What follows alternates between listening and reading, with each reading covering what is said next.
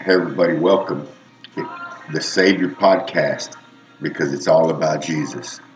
He's coming, everybody. He's coming soon. The signs are here.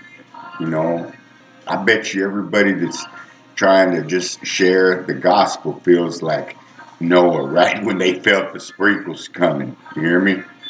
No, but it's like 3 in the morning. I woke up and man, I just started praying. I don't know why, but I couldn't go back to sleep, so I got up. But let me tell you what came to mind. Before the Lord saved me, I did all that prison time. And I've met a bunch of men, I say a bunch, 4 or 5 men that have gone to death row or executed. Only one got out, Munir Deeb. He got out and then he died of cancer like 8 years later. He got a new trial and won. But the other men I met as they were about to go through their capital murder trials, and they ended up getting death sentence. But this is the deal. So I've always studied people. I'm talking to them, but I'm really paying more attention to them. Eye movement, voice inflection, body language, all that. I don't know why. But when I started meeting these men that were going to death row, or possibly, it's either life or death, or you free, go home, not guilty. So, but all these men were guilty, except Deeb, you know. And so I talked to them, and man, you know what? They were fearful. You'd see it. Because one dude I asked, David Herman, I asked him straight up, because he was guilty and he knew he was getting the death penalty. I asked him, "Are you afraid to die, man?" And he couldn't answer right away, But he tried to kill himself right before they executed him. He cut his throat, and they saved him. Went in there, stopped the bleeding, took him to the hospital, sewed him up, and the next day they stuck a needle in his arm. See? If you don't know the Lord Jesus, you got a fate similar, like worse coming. They'll come and drag you out of your death row cell. They will drag you out of there if you don't walk out on your own, and strap you down to that gurney and stick a needle in your arm with poison in it. It's like if them men could have just walked out that door, don't you think they would have? Of course they would. Every person on this planet has a death sentence on them if they don't know the Lord Jesus. You have sinned against God. Whether you accept it, believe it, acknowledge it, it matters not.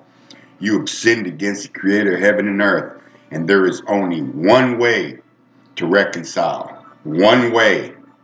That's it. I don't care what people think and all that. Look, it's been proven to me beyond a shadow of a doubt. My life was hell on earth.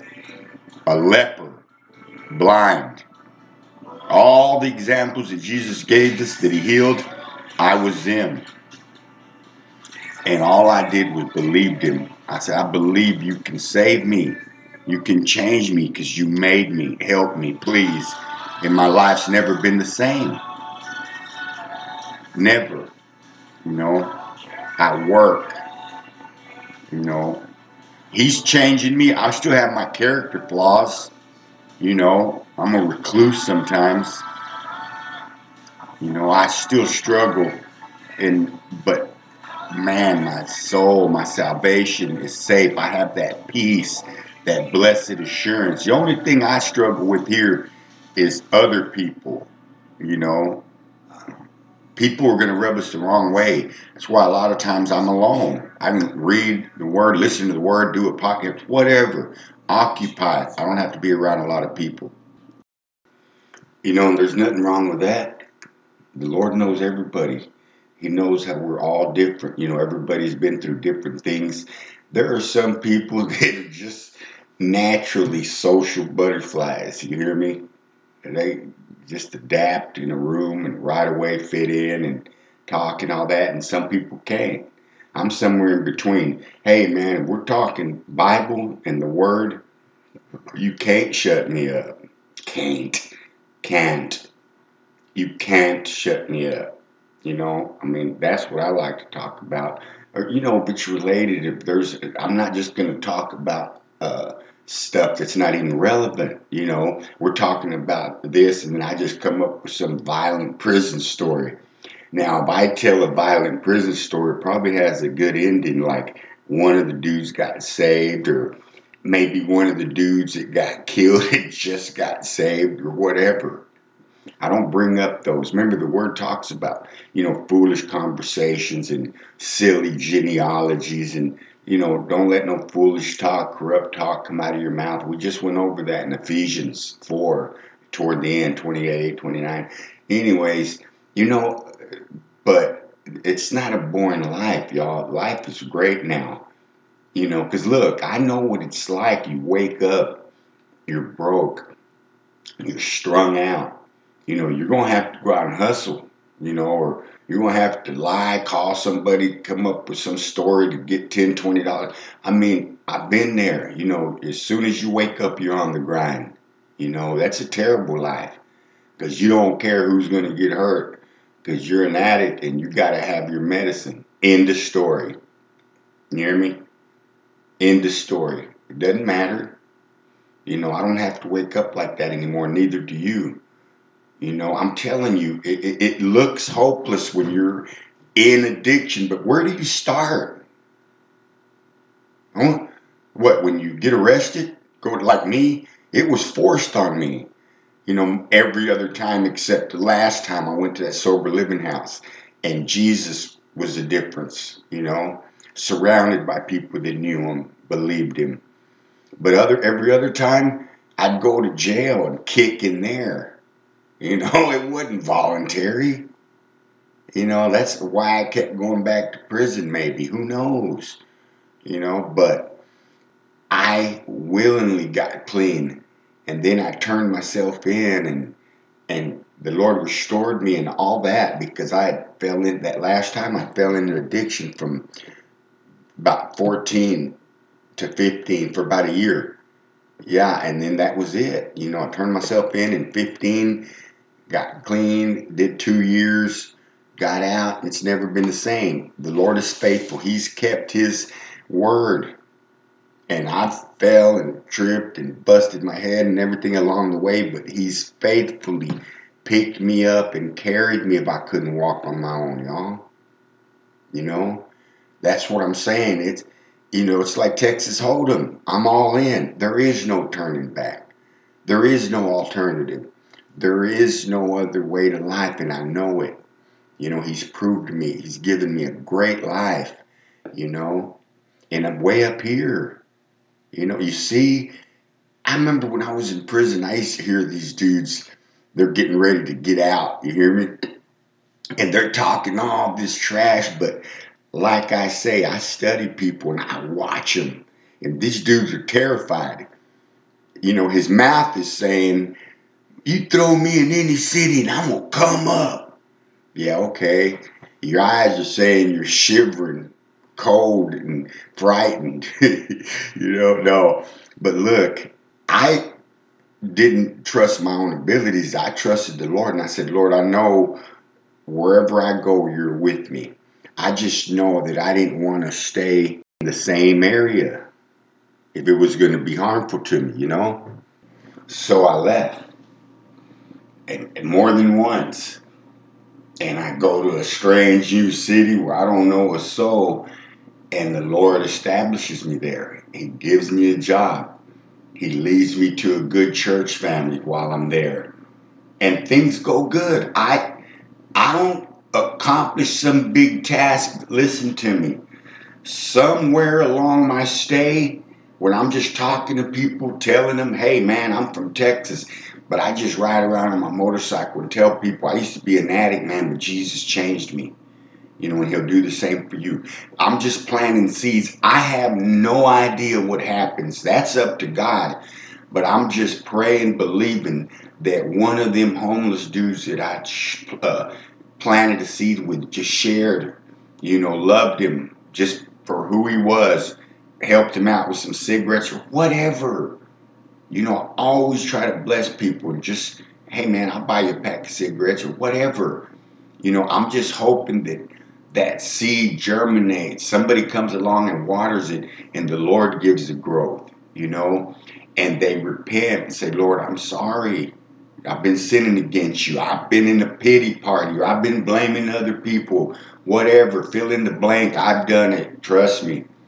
But when I just said, I'm a sinner and sinning against you, help me. I don't want to be this way. I want to be with you.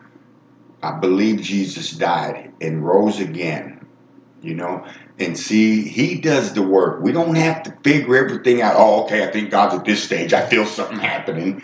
No, it's none of our business. We believe him and we trust him by faith, and we turn from our sin. Hey, when I was done, it was easy for me. I was in a cell.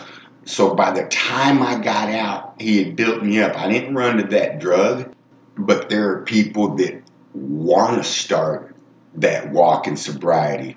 They want to get away, but they don't know where to start. Right where you're at. But that's where you start, right where you're at. There ain't no shortcuts, y'all. Sooner or later, the main point is you just got to bow down, humble yourself, and admit, I'm a sinner. God, I've sinned against you and no one else. Hey, that's step one. And you need a Savior. End of story.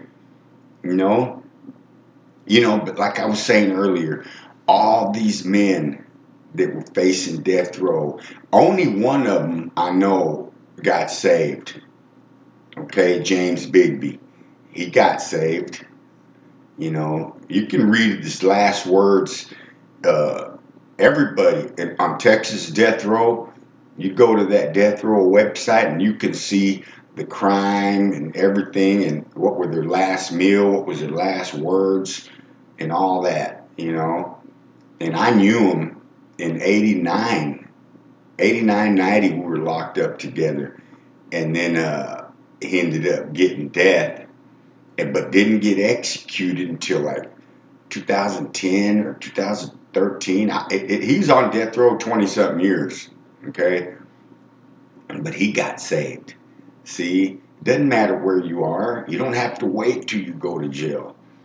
The Lord will start moving right now. But I'm telling you, before you put your hand to the plow, before you bet $1, know that you're about to go all in.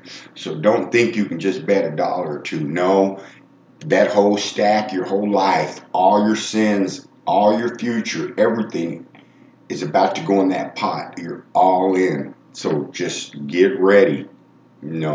Jesus said, who is going to build a barn and doesn't sit down and make sure he has all the lumber and the labor and everything? Or who's going to go to war and doesn't make sure he has ammunition or his army and make confederates with other people and all that? See, think it through, but listen to me. It would be the best decision you make in your whole life. I promise you. I've been on a journey, look, from a little cell by myself, 23 hours a day in Texas. He got me out and started just taking me around the country on a motorcycle he gave me. Myrtle's never broken down. She's in a garage covered up for the winter right now. She'll be out in April, and I've gone all over. And all I do is tell people, I used to be a heroin addict and a criminal, and God changed me. And he'll do the same for you. That's it. Apparently, the Lord's pleased that I'm planting seeds because, look, he's sustained me. He's given me the ability to work, the strength, the favor. It's him. It's him. All right, y'all, I've carried on long enough. I love you. Pray for me. And have a blessed day. In Jesus' name.